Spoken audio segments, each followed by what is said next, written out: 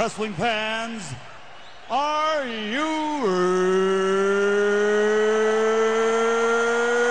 ready? For the thousands in attendance and the millions watching around the world, let's get ready to rumble! Stupid idiot. Shut your mouth, you thong-wearing fatty. Party's over, Grandpa. Kane was there. Kane was there too. Yeah. No enhancement needed. This ain't Monday Night Raw. This fight's way is Wrestle Rant Radio.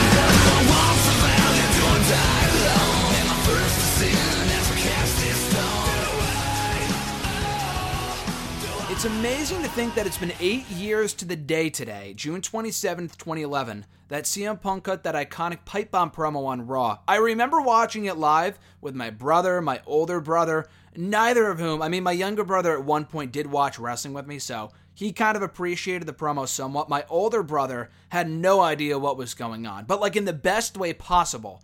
The show went off the air that night abruptly, and he was like, what just happened? Like, because CM Punk name-dropped New Japan Pro Wrestling, Ring of Honor, he name-dropped Brock Lesnar, Paul Heyman. My brother knows Brock Lesnar, so it was a cool moment. I remember him watching it with me for whatever reason, and he was as starstruck as I was, even me being a wrestling fan, and it's really hard to shock wrestling fans nowadays, and especially 8 years ago as well. But CM Punk did just that with that promo that closed out Raw 8 years ago today. And it's crazy to think that it's been almost a decade since that promo happened. But I don't think anyone can tell you, honestly, that they knew in that moment the impact that promo would have on the entire wrestling world in the years that followed. Like, it would have a pretty cool impact on Raw in the weeks that followed, leading up to CM Punk's amazing WWE Championship match with John Cena at Money in the Bank in Chicago, one of my favorite matches in WWE wrestling history. But honestly, I still say to this day, that promo accomplished way more than anyone gives it credit for. People will sit there and tell you, oh, he promised this, he promised that, we never got that, they accomplished that well after he was gone. But the fact of the matter is this, if it was not for CM Punk, I would credit CM Punk as being the beginning for the rises, the real catalyst for the pushes for guys like Daniel Bryan, and not even the years that followed, the months that followed.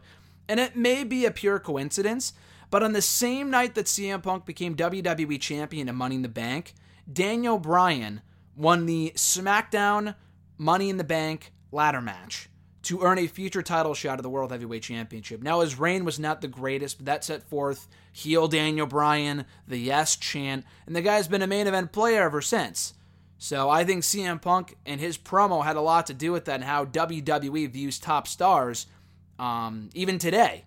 Today, it's a whole fucking indie-rific roster in WWE. We have Seth Rollins as the Universal Champion. Kofi Kingston wasn't really from the Indies, but he's not exactly a big guy. Kofi Kingston was great friends with CM Punk for the better part of CM Punk's run in WWE. Not to say that Punk was the reason why Kofi became champion, obviously far from it, but Kofi would not have been champion 8 years ago, at least not in my opinion. Dolph Ziggler became world champion about a year or two later when he cashed in Money in the Bank. We've had so many people that aren't exactly the stereotypical superstar become champion in the last 8 years, and in my opinion, of course, in addition to their own talent, because of CM Punk. I think CM Punk and his promo that night and everything he accomplished during that summer of Punk in 2011, I think that had a lot to do with what we see today in WWE. Not the bad product, but I'm talking about smaller people getting a chance to succeed. And not every time, not every smaller wrestler will become world champion. I don't think Cedric Alexander will ever become WWE Universal Champion. I think he could be, but not every cruiserweight guy or every guy that's, 180 pounds is going to become a world champion in WWE. But at least those people are getting more opportunities now than they were even 10 years ago. So it's a cool time to kind of reminisce on the WWE, on the wrestling industry on a whole, looking back at that promo 8 years ago today to see how much has really changed. And again, the product may be as bad now as it was 8 years ago, arguably worse. We have way more content. Raw's 3 hours now. SmackDown's live. We have 205 live. NXT is bigger than it used to be 8 years ago by a long shot. There was just so much content. We have the network now compared to 8 years ago. But I think the wrestling industry as a whole has really benefited from that promo. Not to just sit here and praise CM Punk for the entire hour. We have plenty of other things to talk about here in today's Wrestle Rant Radio. But it's always cool to go back and watch that promo every year on the 27th, on June 27th, and think like, wow, things have really changed. Again, some for the better, some for the worse. But it is cool to see how far WWE has come in regards to who they see as top stars. Rollins and Kofi are the current world champions in WWE. It doesn't get any more, there really isn't any more proof in the pudding than that with who we have as world champions right now compared to 8 years ago. I think at that time we had Randy Orton and John Cena. I think they were the world heavyweight and WWE champions respectively in the company at that point. So, again, I think we've come a long way from where we were 8 years ago. In some ways, better than others. But again, go back and check out that promo. It's still a pretty remarkable promo. Even in an age now where we've seen, heard, and experienced everything as fans, it's still cool to go back and watch a promo like that. Because even today, if we saw a promo like that be cut on Raw, we'd be like, holy shit, like, I don't know if this is real, and, I don't know if this is part of the show. Where is this going? Is there some truth to what he's saying here? And there was. And again, that really opened the doors for me as well, in my opinion anyway, for more realistic promos to be cut on Raw. I feel like they kind of go to that well too often sometimes, actually, where they try to blur the lines between reality and storyline, and it makes for more compelling television. More realistic storylines is what WWE needs. None of this nonsense with Baron Corbin and Lacey Evans and going back to Dolph Ziggler and Kofi Kingston for the upteenth time. We'll talk more about Stomping Grounds in a few minutes, or actually a little later on in the show, because we have plenty to get to before that. But I thought it was a good show overall. We will be breaking down Stomping Grounds in the second half of today's Wrestle Rant Radio. We have a lot to get to before then, though. CM Punk called himself the best in the world in 2011. That's exactly what we have coming up on Friday night. Terrible segue, I apologize. But Ring of Honor has their Best in the World pay-per-view. I believe it's emanating from Baltimore, Maryland, Friday night, tomorrow night, June 28th, live on pay-per-view, Fight TV, Honor Club, 9 p.m. Eastern Time. They got a great show lined up. I know Ring of Honor doesn't have a lot of buzz right now, but this pay-per-view is shaping up to be quite good with what they have on tap between the main event, Jeff Cobb and Matt Taven for the Ring of Honor World Championship. We have the Briscoes taking on Nick Aldis and a mystery partner. Women of Honor action, Kelly Klein and Jenny Rose taking on the Allures. Angelina Love and Mandy Leon. We spoke to Kelly Klein last week here on Wrestle Rant Radio. Awesome interview. Thanks to Kelly for her time once again. We have another great interview lined up for today's Wrestle Rant Radio. As you could probably tell by the title of this episode, we're going to be talking to the Ring of Honor World Television Champion, Shane Taylor, about all things Ring of Honor, Best in the World, his current reign as the Ring of Honor World Television Champion, his upcoming match with Bandito at Best in the World, him winning the championship during the War of the Worlds tour for Ring of Honor, and so much more. It's an awesome interview. He's very down-to-earth, very determined. He's got a lot of upside, Shane Taylor does in Ring of Honor. He's one of those guys that you probably would not expect to kind of break out and be one of their homegrown talents, but he has been over the last number of years since he started out with Keith Lee in a tag team in late 2016, working matches with then War Machine, and now is, leveled up to the Ring of Honor World TV title picture. And that match with Bandito, I've seen him work before. They had a great match a few months ago on Ring of Honor TV. This match on Friday should be equally entertaining. So we're talking to Shane Taylor today. We're doing Best in the World predictions. We're doing Fyter Fest predictions for Saturday. We have quite the wrestling weekend coming up, which is great.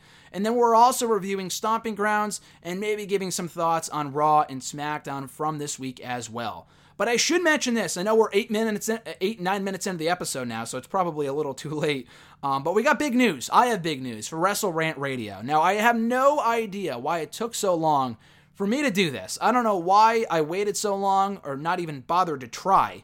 But Wrestle Rant Radio is now going to be available, is currently available, not even will be, it is available on more than just a handful of platforms. Previously, it was just nextdaywrestling.net, which has been the home of Wrestle Rant Radio since its inception, 6 years ago in 2013.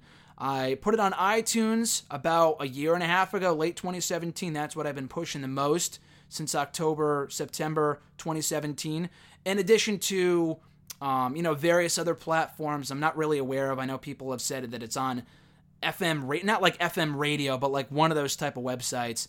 It's been on Podbean as well, but now it's available on more than just those websites as well.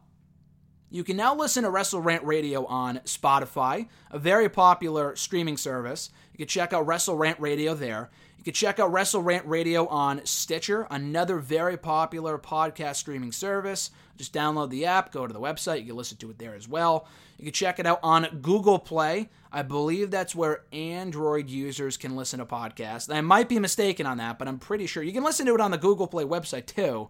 But for any Android users who don't have the Apple Podcast app that I've been pushing here for like fucking 2 years now, you have no way of listening to Wrestle Rant Radio on iTunes if you don't have an iPhone.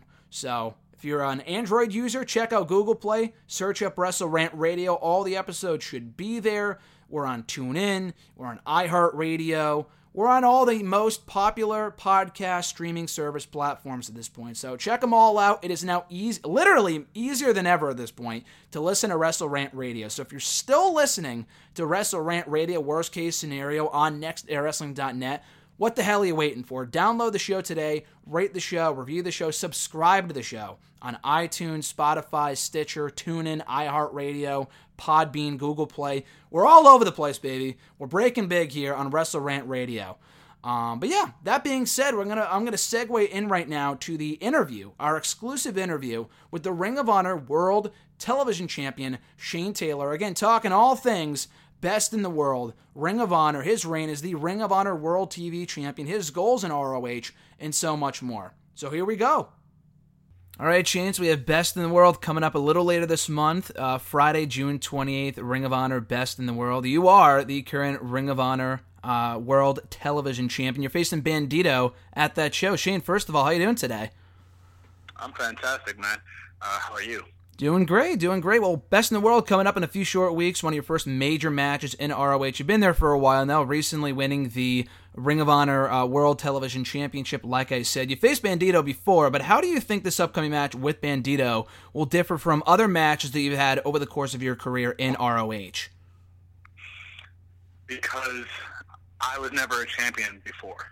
I do best when there's a target on my back. I do well when my back is against the wall. I do well under pressure. I thrive under it. I always have. So this puts me in a familiar position that I like being in. The position to be able to shut mouths, open eyes, and prove people wrong. Right now there is a contingent of ROH fans that believe that Bandito is going to walk out a Best in the World with the Ring of Honor World Television Championship, and I get to break all their hearts June 28th.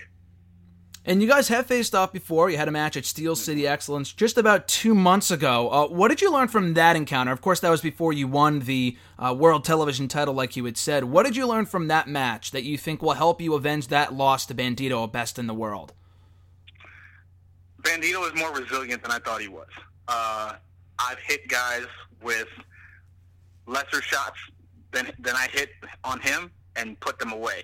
So that's something that I didn't expect and I didn't count on. But now that I know that about him, now all I have to do is go in for the kill. I know that I just have to put him away this time. So that's exactly what I'm going to do. There will be no remorse. I'm not only going to have to beat him, I'm going to have to put him down and hurt him. And that's just what's going to have to happen for me to be successful. And Bandito is just one of the many new names that has joined Ring of Honor in 2019 between him and Tracy Williams, Roosh, obviously most of Lifeblood. Who among them do you feel has been the biggest get for ROH so far, and who among them are you looking forward to facing eventually? You can't really pick one. All the guys are, fantastic international talents, world-class athletes, world-class performers. So, for ROH to get all of them is fantastic for us. It keeps competition high, keeps eyes on the product, keeps people with dream matches and dream scenarios. I'm sure all of them have aspirations to win championship gold in Ring of Honor, and I'm looking forward not only to beating Bandito, but beating the rest of them as well. And like you had said, this is your first championship in ROH, the TV title. You've gone for the championship before on a few different occasions. You actually unsuccessfully vied for the belt back at the 17th anniversary show against Jeff Cobb, but you finally won at the War of the Worlds tour just last month. How satisfying was it for you to pick up your first piece of gold in ROH at that event, in that Fatal 4-Way match? I mean, you can't even put words to it. I mean, for years, I was overlooked, underappreciated, and to be able to say, I told you so, every time I walk out there with that Ring of Honor World Television Championship, drives me just to keep getting better and keep doing exactly what I've been doing. Like I said, I love to prove people wrong, from fans all the way to the bosses who sign the checks. To me, when you don't believe in me, when you don't think I can do something, you put yourself in a really terrible spot, because then everything that I think about is geared toward making you look stupid. And in Toronto, that's what I was able to do. Made everybody who didn't think I was going to be champion look stupid. And was winning the TV title one of your biggest goals upon coming to ROH, or was it just winning gold in general, or just kind of wreaking all-out havoc upon coming to ROH a few years ago? When you get to certain platform, goals change, right? Mm-hmm. So when I got to Ring of Honor, the goal was to win every single championship that Ring of Honor has to offer, and that's still my goal. Mm-hmm. That doesn't change. Right now, Matt Taven is the only Grand Slam champion that we have. I'm looking to add my name to that list. But as of right now, all of my focus now is on being the most dominant television champion that there's ever been. When you look at the single reign stats, you've got, as far as days, Jay Lethal with 567 days as champion, 35 championship defenses. I aim on shattering both of those, because then Ring of Honor can't use him as their poster boy anymore. They're gonna have to use me. They're gonna have to show my face. They're gonna have to be. They're gonna have to show the world that I'm the man in the Ring of Honor. So for me, that's what my focus is. And I just got done reading this awesome interview that you did with Justin Barrasso over from Sports Illustrated, where you spoke a ton about your family, your background, some awesome stuff there that people probably didn't already know, a lot of ROH fans. With Father's Day being this Sunday as we're talking, Best in the World being a little later on this month, and being a father yourself, how much of this match against Bandito, how much does it mean to you coming out from where you started many years back? Again, it's a culmination of years of hard work and dedication and doubt and all kind of emotions. But come when my music hits at Best in the World, all that goes away and all the focus is on Bandito. Because, if my focus isn't there, he wins and I lose and I go back to square one. That can't happen. So once I beat Bandito, then I will be, I will then reflect and see just how, great a moment it was for me and my family. But for right now, everything is just eyes on the prize. And this will be one of your first major matches with Ring of Honor. But again, you've been with them for a few years now. You were at the G1 Supercard special at Madison Square Garden. Like I said, you faced Jeff Cobb at the 17th anniversary show for that same TV title. But with this being your first title defense as TV champion on pay-per-view, will any of your friends or family be able to attend this event to see you compete on the big stage of Ring of Honor? Not that I know of, but they've surprised me before. But again, prior to me going out there, my focus is so on what I'm doing that it wouldn't even faze me. You know what I mean? Like, I'm not even looking for them. It's laser focus. So if some of them show up, great. If not, the job remains the same, and that's to put Bandito down. Best in the World has been one of Ring of Honor's staple pay-per-views, one of their tentpole pay-per-views for many years now, along with the G1 show, the WrestleMania weekend shows that they do, Final Battle at the end of the year, which you've also competed on in the past. Do you think a strong showing at this event against Bandito can help strengthen your stock even more than it's already been so far in Ring of Honor? Well, of course. I mean, the eyes of the world are on us, so every performance you have in this company, on this platform, people notice, whether that be good or bad. And so another standout performance, another match of the year performance by me will only go to show what I've been saying for, a decade plus now, that I'm one of the best big men in the world at this job, at this profession, and I get the chance to go show it again. And kind of going back a bit, you've been with Ring of Honor for a few years now. What was it that brought you to Ring of Honor in the first place, especially now that there's so many different alternatives between, again, a WWE and AEW obviously sprouting up now, Impact, and so many other promotions out there. What was it about specifically Ring of Honor that intrigued you to sign with them a few years ago? The history, the legacy, the intensity, the physicality, that's what separates Ring of Honor from just about every other company. When you think of, past champions, you look at your Danielsons, your Samoa Joes, your, Tyler Blacks, your Aries, your Nigels, guys that, created a legacy for us to follow for the guys and girls that are there now. And I wanted to add my name to that legacy, and now that I have, the goal is to make sure my name is the most thought of name in that legacy. I've said before that by the time I'm done, which is no time soon, I want my era to be recognized like Joe's era was and Danielson's era was. No matter what talent that we have, I want people to say that was Shane Taylor's era of Ring of Honor. And you're the TV champion now, but you've been a part of a few different tag teams throughout your time in Ring of Honor, between Keith Lee when you first started out and just most recently Silas Young. Which do you prefer between singles and tag team competition? And what do you feel are the biggest differences between the two for yourself personally? I mean, there's no preference for me. The job is to go out there and beat your opponent. If I have my partner with me, then cool. If not, then I do it solo like I have most of my career. So nothing really changes for me on that end. But the difference in match styles, obviously, if you get tired or, you're taking punishment, you can tag out. Singles, you can't. It's just you and them.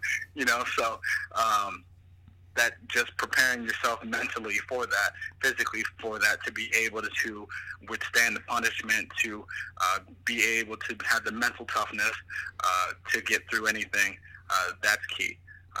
So that's the biggest difference. And it's been awesome to see you evolve from where you started out in ROH to where you are now, obviously, as the new TV champion. And we've also gotten to know a lot more about you, again, through these interviews that I was talking about on ROH TV, on pay-per-view, and stuff like that. And now as the TV champion, what's one thing that you feel that Ring of Honor fans didn't already know about you before, but you feel should know about you now? People know you as to be this intimidating, dominant force in ROH. But what is something that you think fans don't already know that would probably surprise them? That would surprise them? I don't know. It takes a lot to surprise people nowadays. That's a good point. But I mean, what you see is what you get with me. I could care less about the social media aspect of the world that we live in, and all of the people that think that just because they watch us on TV that they somehow know what we do better than us. For me, this is who I am, is unlike anybody that they've ever seen in this sport. I march to the beat of my own drum. I make my own rules, and I buck the system, and I buck the trends, and I buck the stereotypes that they're accustomed to. There really is nothing that would surprise them about me, other than the fact that I speak the truth, and in this profession, that can be a dangerous thing. And like you said, what you see is what you get with Shane Taylor in Ring of Honor. You go out there, you kill it every single time, regardless of who you're up against. Obviously, and Bandito will be no exception. And you've had some great matches. The Jeff Cobb match was one of my personal favorites from Ring of Honor in 2019 so far. From the 17th anniversary show, it was just a flat-out fantastic match. Who have been some of your favorite rivals in Ring of Honor up to this point? Well, obviously, when I first got there, it was Keith and myself against then War Machine, Ray Road, Hansen. So they'd be right up there. That was my introduction to Ring of Honor, is going through them. And then, of course, Jeff Cobb is right up there. Bandito is looking like he's going to be a formidable rival for a very long time. And matches that I've had with Jay Briscoe, Kenny King, and others have all sort of guided me to where I'm at now. The lessons in those matches help prepare me for this championship run that I'm about to go on. And I wouldn't have it any other way. All the bumps, all the bruises, all the knocks, all the, all the minor injuries, all of that. It's well worth it. And you mentioned the feud that you guys started out with between you and Keith Lee against then War Machine. I remember, was it you guys had a fatal four-way tag team match, you and Keith Lee, War Machine. I think it might have been Cabana and Dalton Castle, and then another team. Was that your first? It was the All-Star Extravaganza show at Lowell, Massachusetts. Was that your first match on pay-per-view for ROH? I want to say probably. And so, obviously in that moment you got butterflies going, and your head is in a million different places, but to be able to be in the ring with people of that talent level on that stage, and then just to be where I'm at now, and look at the growth and the transition, has been quite a ride for me, and I'm excited to keep it going. And it was awesome, too. I was at that show, I had brought someone who wasn't really all that familiar with the Ring of Honor product, and they saw that match, which probably there was the triple threat tag team ladder main event, too, but that specific tag team match that you guys were in was absolutely fantastic, and my friend had walked away from that show like, wow, who are these guys? Shane Taylor, Keith Lee, these guys are absolutely awesome, and it was an incredible performance. Was there anything that you guys learned, specifically you, Shane, that you learned from that feud with War Machine that kind of helped put you on the map in ROH, that was like one of those things where like, I should be doing this better, or I should be doing more of this, or something along those lines? I'm trying to think now of things specifically from that match. Or just the feud in general, I suppose. I just learned, pacing is a big deal. Like, when you watch, for example, I'm a huge fan of boxing, and when you have an opponent who's dangerous, who can win at any time with a punch or a knee, or with guys like Ray and Hansen who bring so many different weapons to the table, pacing is key. Just when you think you got them hurt, you don't, and then you put yourself in trouble. So the ability to plan my attacks, the ability to be strategic with what I'm doing at a higher level than I've ever done it, is something that I take away from that, and continuing to evolve that into where I'm at now, putting that planning together with the offense, with the defense. That's what makes you a world caliber talent. And that's what I'm trying to do. And aside from Bandito, who is your dream challenger currently in ROH for the World TV title? Someone that you see could be like, wow, that's a big money match. Me versus so-and-so for the World Television title in ROH. And it could be someone you faced before, too. Well, number one, seeing as how I'm chasing his record, the answer to that one would be Jay Lethal. Again, he's a guy that Ring of Honor looks at as their sort of standard bearer. He's the guy that they want to put on all the posters, that they want to be representing the company the way that they feel it should be represented. But I'm champion, and I'm going to do things the way I see fit. So I would love that match, and eventually I'm going to get it. So here's looking forward to that. But as far as just on a world stage, I've said before, Tomohiro Ishii, Minoru Suzuki, anybody from any company really that really feels like that they can bring the physicality and intensity that I bring to that match, I'd love to do it. And you mentioned before, last question for you, that your biggest goal in Ring of Honor, obviously, aside from just beating everyone possible, is to win every championship. And obviously, you scratched one off the list with the TV title. It was actually at Best in the World 4 years ago, almost exactly, that Jay Lethal won the world title while still the ROH TV champion. Is that something that could interest you at some point in doing a little later on this year, potentially? I mean, it's definitely something that I keep in the back of my mind. But again, the second that I take my focus off of just defending my championship is the day that I lose it. So we'll cross that bridge when we come to it. But it wouldn't be a bad look for your boy to be holding the World Television Championship and the World Championship at the same time. Well, I'm looking forward to it. Hopefully that's more of a spoiler, less of a prediction, so I'm looking forward to that hopefully happening at some point in the not-so-distant future. But we got Bandito first versus Shane Taylor, Ring of Honor World Television Championship, Best in the World, live on pay-per-view, Friday, June 28th. Shane, thanks so much for your time, man. I appreciate it. Thank you, brother.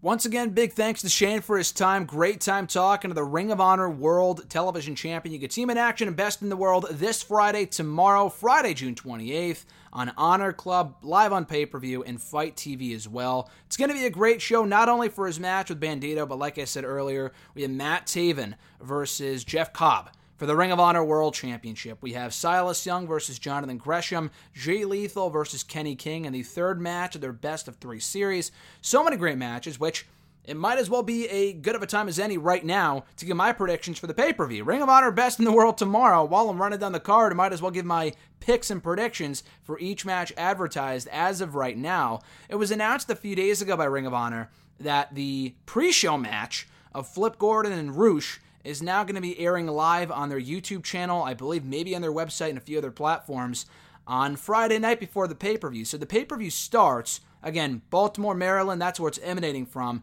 starts at 9 p.m. Eastern Time. Ring of Honor starts their shows a little later. I like them at 8, but that's just me.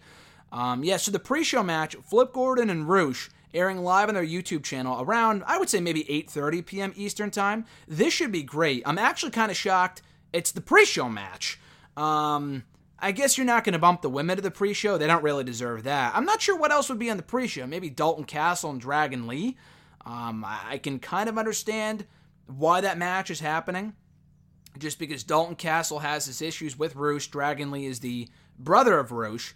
So I guess it makes sense, but I don't really care too much for that match, to be honest with you. I would put that on the pre-show before Flip Gordon and Roosh, which sounds absolutely amazing on paper. But by the way, Flip Gordon, my interview with the aerial artist, will likely be airing next week here on Wrestle Rant Radio. We spoke about a month ago for the article that I did for Bleacher Report on Northeast Wrestling, and Flip Gordon was gracious enough to lend me his time to talk all things NEW. So it's not exactly a career retrospective, and it's not exactly a lengthy interview either. It might only be about 15-20 minutes. But then again, the Kelly Klein and the Shane Taylor interviews were only about 15-20 minutes too. So it's long enough, and the guy was very nice in granting me his time to talk Northeast Wrestling. So I'll likely be airing that interview in full next week here on Wrestle Rant Radio. That gives you something to look forward to for the 4th of July episode. But anyway, Flip Gordon, Roosh, this should be an amazing match. Roosh is still new to Ring of Honor. He debuted earlier this year. He's been undefeated since his arrival. I'd be surprised if he lost here. Flip Gordon actually recently lost a fatal 4-way type match where he can no longer challenge for the Ring of Honor World Championship I don't think it's as long as Matt Taven is champion. I think he just can't challenge for the championship for up to 1 year. So that's not exactly a boost for Gordon, but he's a great talent. I don't think he wins here. I think Roosh remains undefeated by picking up a win on the pre-show. I mentioned it before, but Dalton Castle and Dragon Lee. Dalton Castle, I have no idea what's going on with this guy. I'm a Dalton Castle fan, but the guy has been held together by fucking strings for at least a year now, by a thread. He's had a lot of injuries dating back to when he first won the Ring of Honor World Championship in December of 2017, a year and a half ago. He didn't have the greatest reign as Ring of Honor World Champion. He spent some time on the shelf. He came back in time for Final Battle, lost to Matt Taven. He's lost all 2019 long. He turned heel back at G1 Supercard, but he hasn't really done much of note since. Now, I am happy he's not facing the boys on this show. That's not to say that they won't interfere, but I'm glad he's not facing them in like a 2-on-1 handicap match, which would be completely pointless. If Dragon Lee can kind of carry Dalton Castle to a good match, then this should be enjoyable. Dragon Lee should win. I know he's not a regular in Ring of Honor, but I mean, maybe Dalton Castle finally wins one. It's not like Dragon Lee won't be hurt by the loss. It's not like he will be hurt by the loss, I guess I should say. I don't know. This very well could go either way. I'll go with Dragon Lee just to keep the Dalton Castle losing streak alive for right now. And maybe it's via interference from the boys. I see them interfering here to cost him the victory. So I got Dragon Lee going over in this match. Nick Aldis and a partner to be announced, taking on the Briscoe brothers in tag team action. The Ring of Honor World Tag Team titles, by the way, are currently in the possession of Guerrillas of Destiny. They beat the Briscoes for the belts, or rather, Villain Enterprises and the Briscoes, and Los Ingobernables de Japón back at G1 Supercard over WrestleMania weekend. The Briscoes have yet to regain the gold. I think they're going to be fighting for the tag titles at the upcoming New York City taping in about a month. So maybe that's where the Briscoes get the belts back. But yeah, the tag team titles are MIA in ROH right now. So this match is not for any set of tag team titles. Nick Aldis is the current NWA World Heavyweight Champion. The Briscoe brothers have taken exception, I guess might be the right word, to NWA and their association, recent partnership with Ring of Honor. So they've been interfering in all the NWA matches. Colt Cabana was supposed to team with Nick Aldis. I guess he got hurt and he was pulled from the pay-per-view. I don't know who Nick Aldis would be teaming with instead. Likely Willie Mack would be my guess. Actually, no. Willie Mack dropped the NWA National Championship and has since signed with Impact full-time. So it won't be Willie Mack. I guess I could see James Storm, though James Storm did not seem to be too concerned with the Briscoe brothers attacking Aldis and Colt Cabana on a recent episode of Ring of Honor TV. So I guess that would be a bit illogical, but James Storm on one of these Ring of Honor pay-per-views would be cool. I'm not overly familiar with the NWA to know who else they would plug into the spot, but I think the Briscoe brothers will win. Maybe they give Aldis the victory because he is the NWA World Champion, but whoever he teams with, I see them taking a loss here, and the Briscoe brothers continue to build momentum before they eventually, I would assume, regain the Ring of Honor World Tag Team titles. The Allures, Angelina Love and Mandy Leone, taking on the Women of Honor World Champion Kelly Klein, a Wrestle Rant Radio alum, and Jenny Rose. This should be fine. I see the Allure winning to prolong the program. Wait to give the babyfaces their victory until a later date. I think the Allure need the victory here. They just debuted. This is their debut match, so I don't know if it exactly sends the right message if they lose in their pay-per-view debut in the ring. Kelly Klein should not be pinned, obviously, unless they're building to like Mandy Leone and Kelly Klein for the championship, or even Angelina Love versus Klein for the title. I don't think Klein should be pinned here. Jenny Rose, that seems to be, honestly to me, it seems pretty obvious why Jenny Rose is involved, is to have her take the pinfall loss to give the Allure the victory. So I have the Allure winning here. Jay Lethal versus Kenny King in the third match of their best of three series. The last two matches were good. Didn't light the world on fire, but I don't know. I like Kenny King. I'm not as down on Kenny King as some other people. I think he's a bright prospect for Ring of Honor. I'm a big Jay Lethal fan. I think this could be a really good match with enough time. I don't think there's anything on the line in these best of three matches. I don't think there's anything on the line in the best of three series.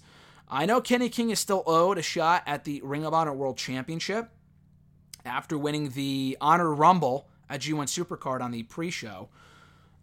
So I'm not sure when he might be getting that, if it might be another few months. I don't know. It took Flip Gordon like fucking 6 months to get his deserved owed shot at the Ring of Honor World title after winning the tournament on Jericho's Cruise back in like fucking October. So it might be a while before Kenny King cashes in the title shot to become, or to try to become, Ring of Honor World Champion. So yeah, I would have Jay Lethal winning here. Kenny King won the first one. Lethal did win the second one, but only by DQ after Kenny King got himself intentionally DQ'd. I know they have since advertised Jay Lethal and Matt Taven for the Ring of Honor World Championship for the New York City tapings one-on-one. So I would have to assume that Lethal wins here to build momentum ahead of that match. I like Kenny King, but he doesn't really need to win here. It would be a big win for him if he did. I don't see him winning. I think Jay Lethal picks up the victory and put this rivalry to rest once and for all. Villain Enterprises, Marty Scurll, PCO, and Brody King defending the Ring of Honor World 6-Man Tag Team titles against Lifeblood's Mark Haskins and Tracy Williams and PJ Black. So PJ Black, as of right now anyway, at least I don't think so, is an official member of Lifeblood. He's just been kind of helping out Haskins and Williams as Lifeblood has been down in numbers for the last number of months. And now David Finlay got hurt. Juice Robinson's been over in Japan with no timetable set for his Ring of Honor return. I recently read, I think via, maybe it was 411 Mania, but they had said that Juice Robinson will not be back in Ring of Honor anytime soon. He'll be over in Japan for the foreseeable future. At least he's not scheduled for any Ring of Honor shows for like months. So it might be a while before we see Juice back in ROH. So Juice has been gone. David Finlay got hurt. Tennille Dashwood is gone from the company. So they kind of need some more members here. I would see. I think they have Bandito. I think Bandito is an official member of the group, but he's been out doing his own thing, chasing the Ring of Honor World Television title. So PJ Black has been stepping in. They've kind of not really teased tension, but PJ Black does not seem to be a full-fledged member of the group, and I think that's for a reason. I think he will turn on them eventually, if not on the show. Marty Scurll is definitely, absolutely 120% on his way out of Ring of Honor. I don't see him sticking around past when his contract expires. I think in the fall, September time. So that being said, I do think they hold on to the championships for a little longer. I guess they could win here and then lead to, build to a Black split from Lifeblood or have him turn on them at some point down the road. Maybe not necessarily right now. I guess based on how I'm going with these predictions, I don't see any championships changing hands. So you know what? Fuck it. Let's have PJ Black, Haskins, and Williams win here. They can kind of do their own thing as champions for a little while. They are feuding with Bully Ray and Shane Taylor, and I don't think Silas Young. I think the Soldiers of Savagery, SOS, who debuted on ROH TV a while ago, maybe they interfere here, who knows. But yeah, you know what? On a second thought, I got Lifeblood and PJ Black winning here. They go on a feud with Bully Ray and his crew, his cronies, over the 6-Man Tag Team titles. It's not exactly like the Villain Enterprises have been doing much of note with those titles anyway. I don't think I've seen Marty Scurll on Ring of Honor TV since G1 Supercard. He lost in the main event of that, not the main event, but he lost the Ring of Honor World Championship ladder match. And then he went over to Japan to do the World Tag League, maybe, with Brody King. So we haven't even really seen these guys in Ring of Honor TV for a while. PCO has been on TV, facing Matt Taven and getting world title shots, which is cool. But the 6-Man Tag Team titles are a total afterthought. They're not winning here. I don't think so. I think Marty Scurll, like I said, is on his way out. Doesn't really make much sense to keep the championships on him if there's no one for them to defend against. So, I'll say Lifeblood and PJ Black pick up the victory and become the new Ring of Honor World 6-Man Tag Team champions. Final 3 matches here. Silas Young versus Jonathan Gresham. Now, this match was supposed to happen at the 17th anniversary show back in March. This is going to be called a Pure Rules match. Now, the whole story here is that Silas Young, he argues that, I'm a master technician, blah, blah, blah. Yet all he's done since the feud started is beat Gresham with dirty holds. Dirty tactics, low blows, finger pokes, stuff like that. So I think Gresham finally wins here. He's been gone from Ring of Honor TV for a while. He might have been out in Japan doing something. I don't know. But he's been off ROH TV for a couple of weeks, if not a month or so now. I think he wins here. Silas Young has won enough. He's a good talent. I'm a big fan of Silas Young. But I do think it's time to give Gresham the much-needed victory. Now time for the top 2 matches on the show. First, the Ring of Honor World Television Championship. Our man Shane Taylor taking on Bandito. This should be a great match. Bandito did beat Shane Taylor like we talked about in the interview on an episode of Ring of Honor TV back in April. I don't think history repeats itself here. I do think Shane Taylor will pick up the victory. He only just became Ring of Honor TV champion. And as he said in the interview, he has high hopes for the rest of his reign. So I'd be shocked if he dropped the championship this soon. Bandito is an amazing talent, but I think it's way too soon for him to be beating Shane Taylor for the belt. I think Shane Taylor has a huge upside for Ring of Honor and as the Ring of Honor World Television Champion. So I got Shane Taylor winning here. And that takes us to the main event, Matt Taven versus Jeff Cobb for the Ring of Honor World Championship.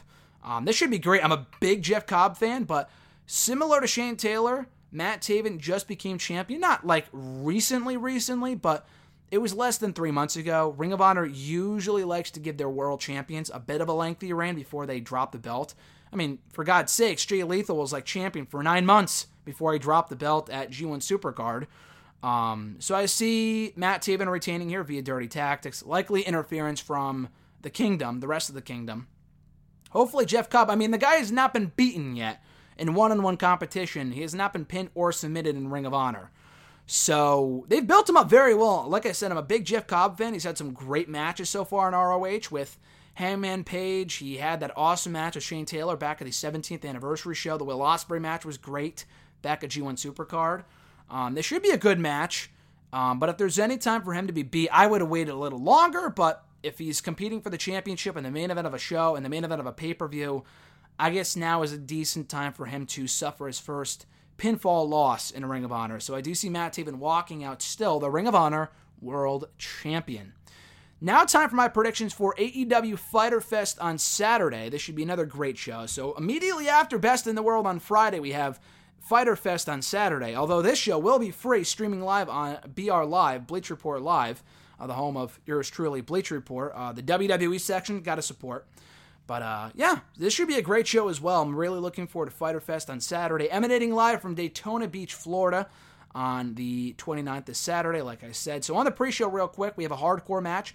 Michael Nakazawa taking on Alex J. Bailey, I don't know how you pronounce his last name, but this match has gotten very little hype on the Being the Elite show. I struggled to come up with the name of the show real quick. The Being the Elite show on YouTube, they've kind of hyped it up. They announced it for this show a while ago. It hasn't really received much build. I see Nakazawa winning. He's kind of been a bigger star in BTE in recent months. I think Alex J. Bailey is like the GM or something of AEW. He has some sort of title in AEW. I don't know what it is. I'm not really too familiar with the guy, but I think Nakazawa wins here. Kylie Ray and Leva Bates in a one-on-one match. This match, I think, was just added. I had not seen it advertised until I just looked at the Wikipedia lineup just now, unless I missed something on their Twitter or Being the Elite or whatever. I think Kylie Ray wins here. She came up short in the 4-way at Double or Nothing. I think she wins here. Leva Bates might have the victory cost for her by Peter Avalon, the fellow librarian. So maybe they tease tension, or maybe he helps her win. I don't know, but I think Kylie Ray walks out with the victory. They have 3 matches on the pre-show, which is a lot. I thought this would be saved for the main card, but I guess not. Best Friends, even though they tried their hardest to avoid competing on the pre-show for Double or Nothing, they're on the pre-show for this event, so I guess that's what happens when you threaten the promoters' families. But Best Friends, Chuck Taylor and Trent Beretta taking on SoCal Uncensored, Scorpio Sky and Frankie Kazarian, and Private Parties, Isaiah Cassidy and Mark Queen. This should be an awesome match. I am super excited for this one. When it was announced on BTE a week ago, I was super excited. I just saw Private Party in action for the first time at a Northeast Wrestling show, the one I talked about here on the show before, Brass City Brawl 2 weeks ago. And these guys have a lot of untapped potential. They are, a lot of stardom here, a lot of potential here with Private Party.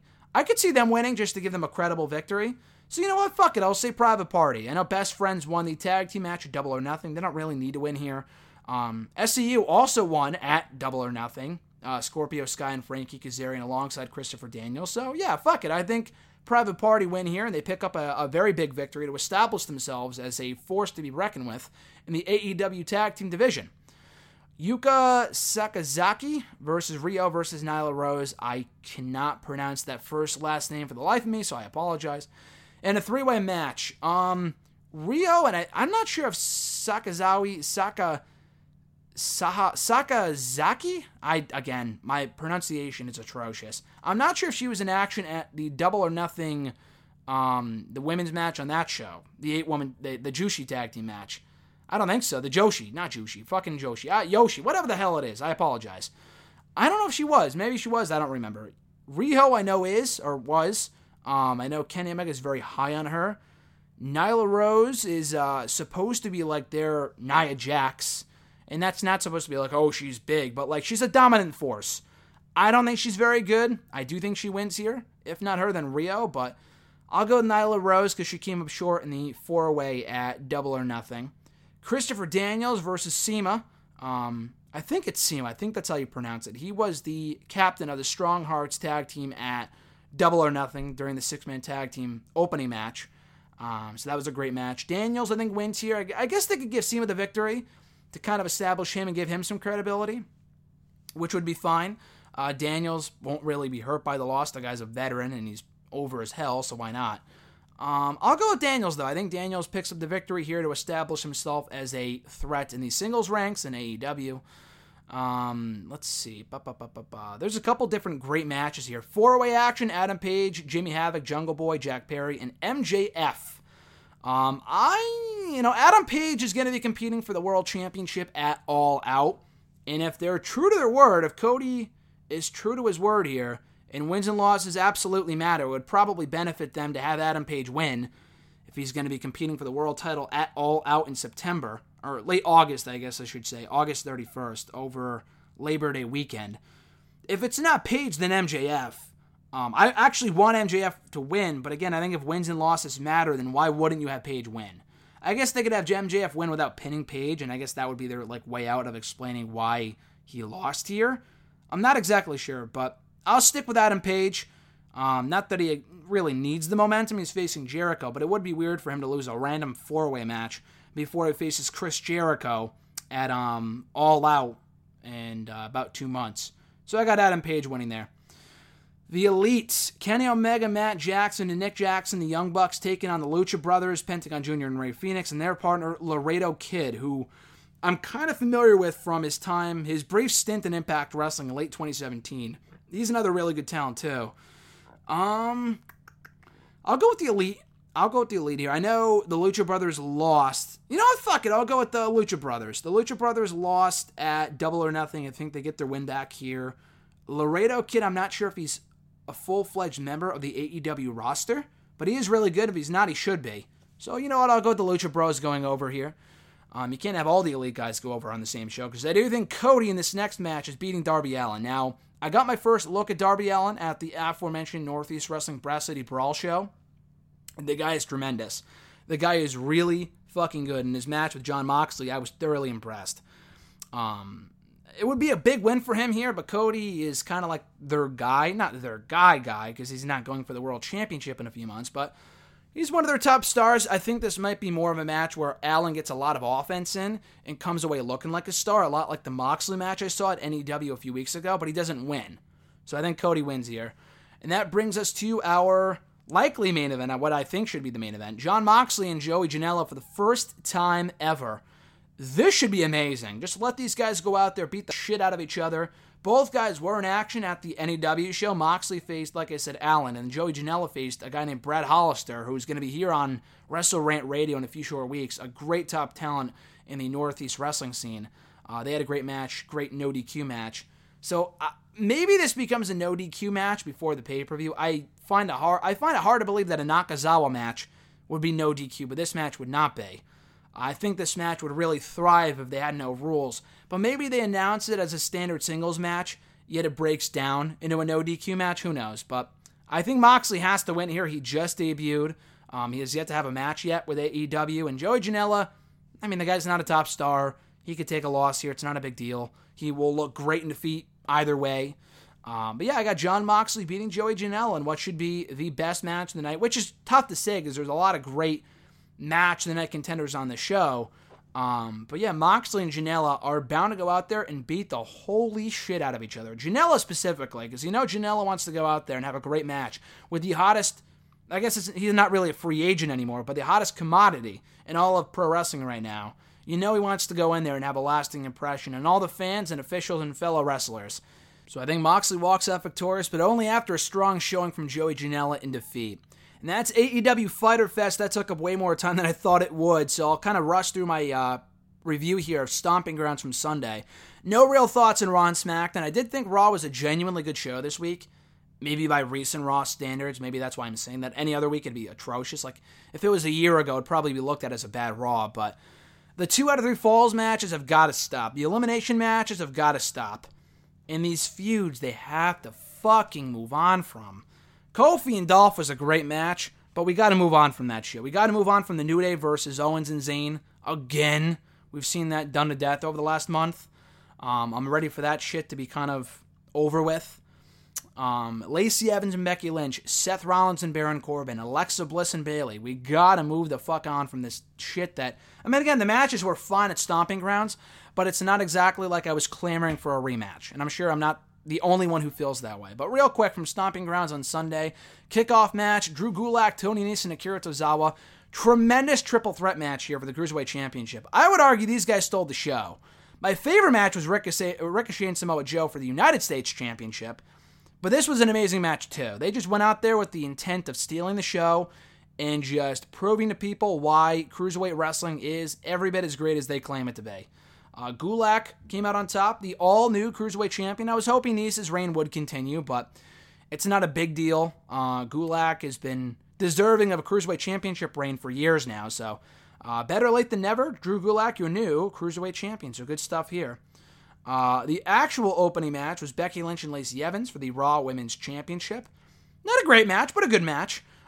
Definitely the best Lacey Evans match I've seen. Again, not saying much, because there was a pretty bad botch halfway through this match where Becky was supposed to do a back elbow, flying back elbow off like this middle rope or something. And maybe it was the first rope, or whatever, the turnbuckle rope.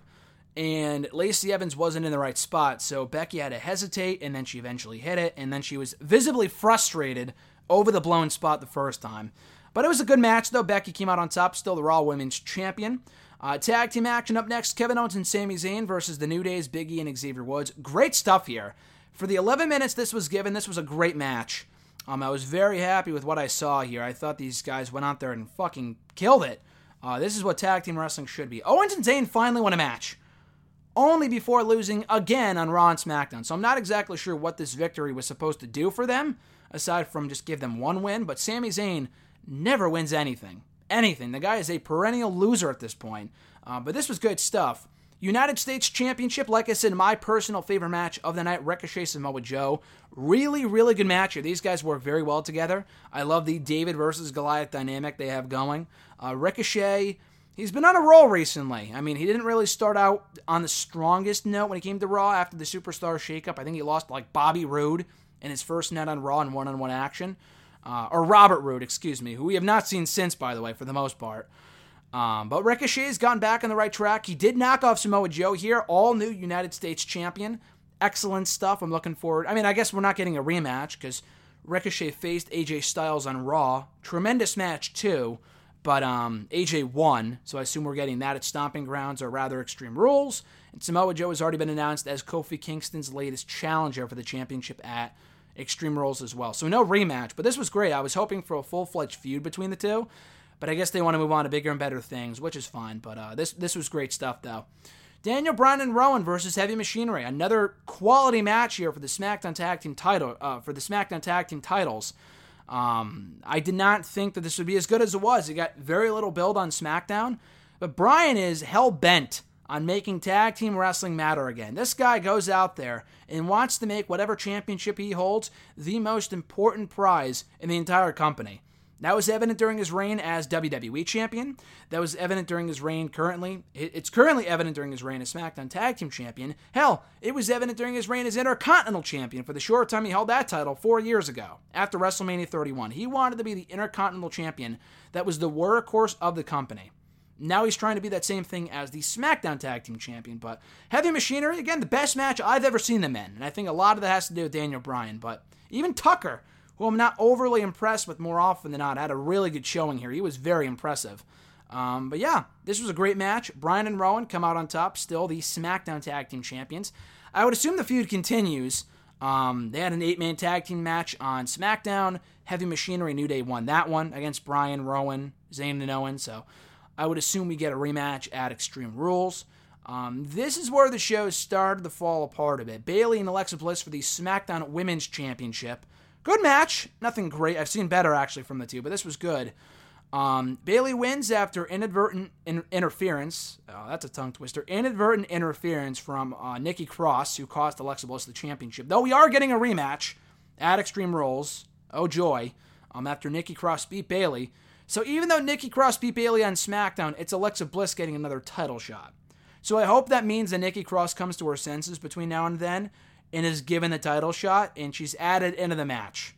Because Bliss and Bayley 1-on-1 again does nothing for me. We had Roman Reigns and Drew McIntyre 1-on-1 in a rematch from WrestleMania. Better than the Mania match, which isn't saying much. I thought this was a pretty good match. It just kind of went on for a little longer than it needed to. And way too much bullshit from Machine McMahon. Roman wins. LOL. Again. It really should have been the other way around. It really should have been Roman beating Shane at Super Showdown. And then Drew beating Roman here. I don't know why people thought otherwise. They've had Drew lose constantly in the last couple of months. And Roman is clearly a bigger deal. Is clearly a bigger deal than Roman. Or rather than Drew. So I'm not surprised that they had Roman Reigns win here. But it was disappointing nonetheless. WWE Championship match. Kofi Kingston versus Dolph Ziggler. Steel cage. This was boring to me, to be quite honest with you. They work well together. They had a great match on SmackDown this week. So kudos to them for that. But this was very, very, very boring. 20 minutes of just about nothing. 20 minutes of almost virtually nothing. Kofi won. The finish was cool, with him jumping over Ziggler to escape the cage through the door of the side. I thought that was pretty sick.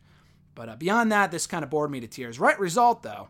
And then we got to the main event for the Universal Championship, Seth Rollins versus Baron Corbin, with Lacey Evans as the special guest referee.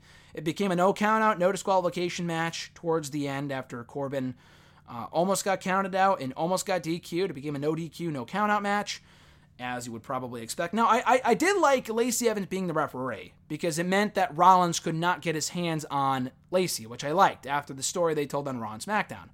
Now, as you would probably expect, Becky Lynch came out to save Seth, and then Rollins beat Baron, curb stomp, and with a new referee, the same referee actually that cost Baron the match at Super Showdown after Baron pushed him too far. And Rollins still your Universal Champion. Now, the feuds are not over, unfortunately.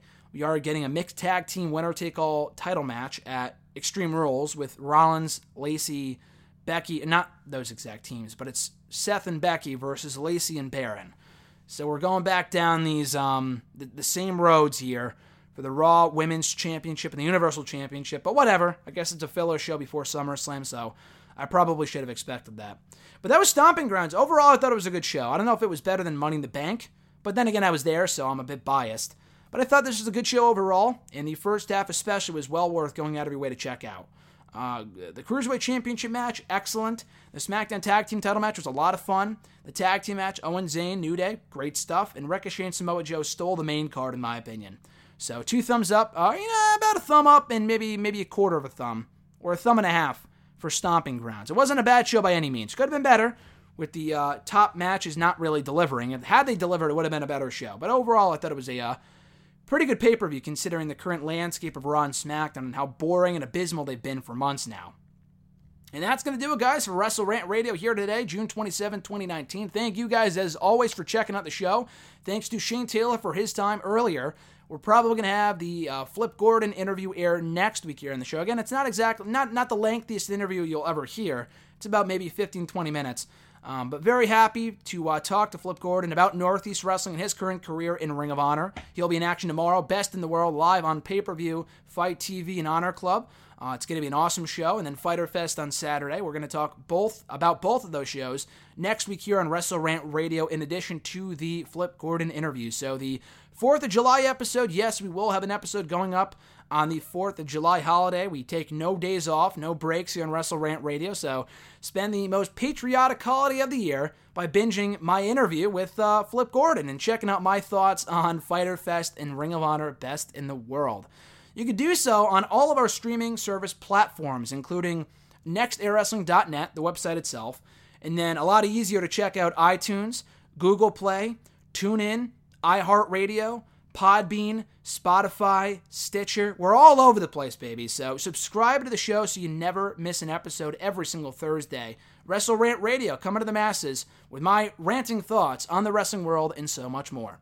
And as for me, folks, check me out on the socials, on Twitter at WrestleRant, on Facebook at facebook.com/Graham.GSM.Matthews, on YouTube as well at youtube.com/C/Graham GSM Matthews, and of course on nextairwrestling.net for my full written reviews of Raw, SmackDown, NXT, AEW pay-per-views, Ring of Honor shows, and everything else in between. Impact as well. Got to throw Impact there. Got to throw Impact in the conversation of wrestling shows I watch and review every week for Next Air Wrestling. Even though I don't give them a lot of love here on Wrestle Rant Radio, I am an Impact fan through and through.